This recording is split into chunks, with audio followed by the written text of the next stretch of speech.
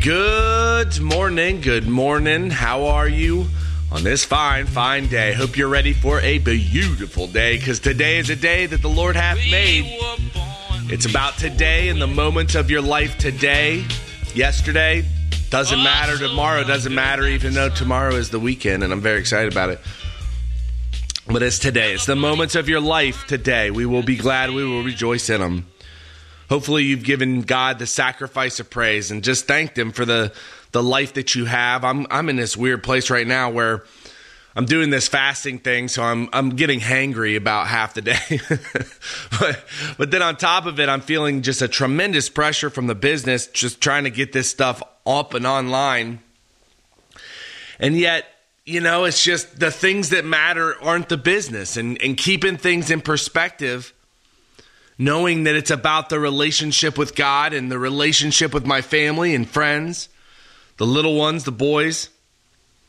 That's the stuff that matters. And where you prioritize and what you prioritize in your life, you're going to see the fruit of that. You're going to see the manifestation. That's going to be made visible. What do you put first in your life? And if it needs to be shuffled around, don't condemn yourself. Change it and start to walk towards it. I think consistency is everything. I just wanted to do something light today.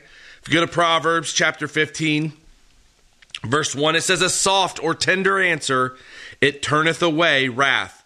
But grievous words, and these are bitter or cutting words, they stir up or cause to burn." Stir up anger.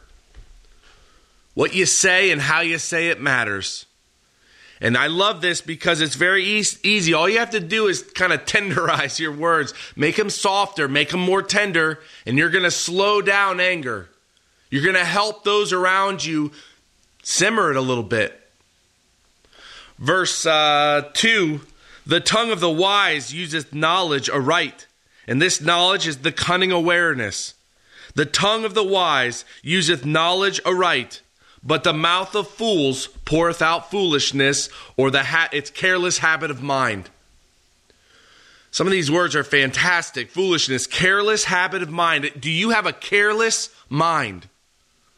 Or are you disciplined? Are you disciplined? Do you know what's coming out of your mouth?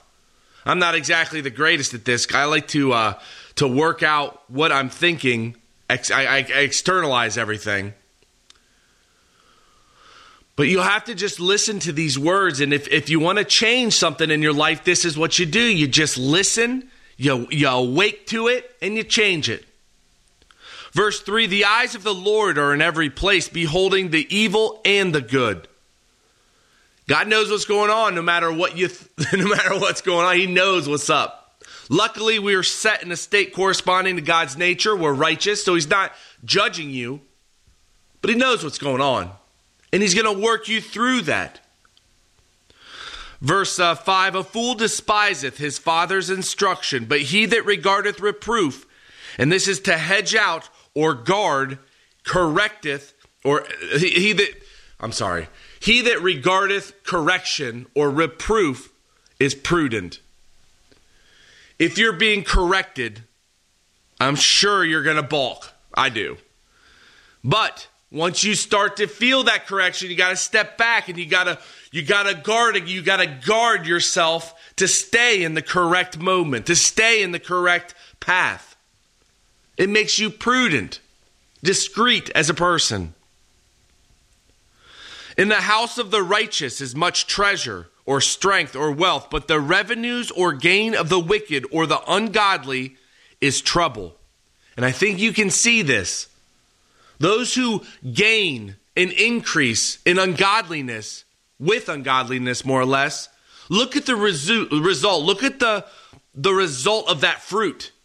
It's not good.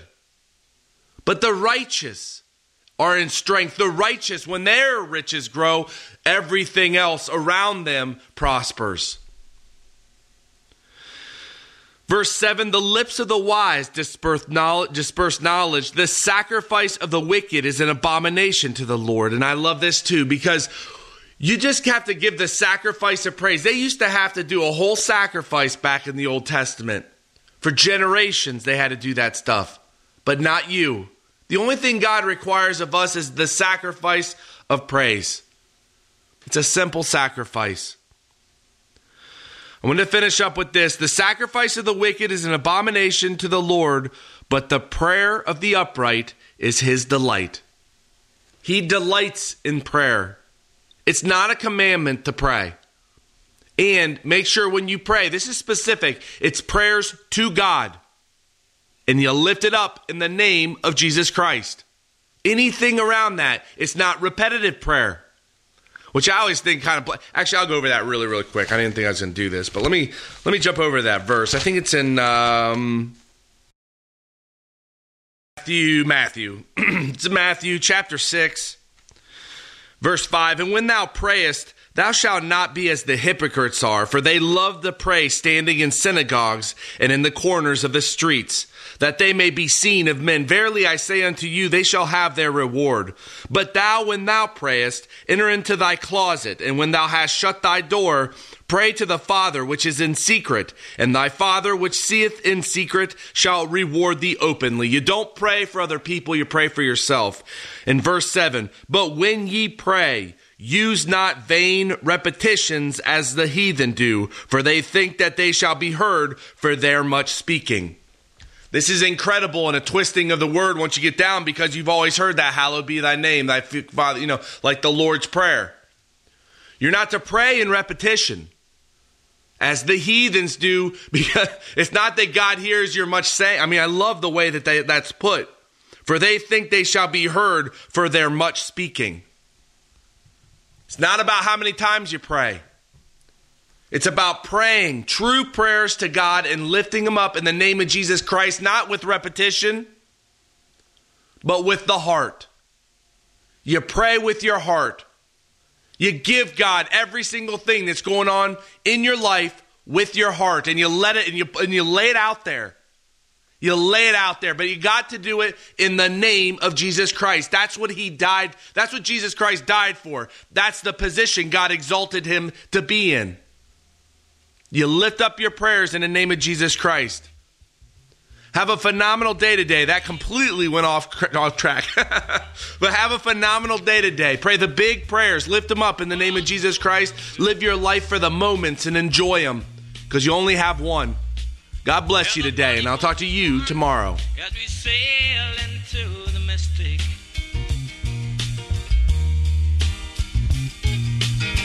I can now hear the sailors cry.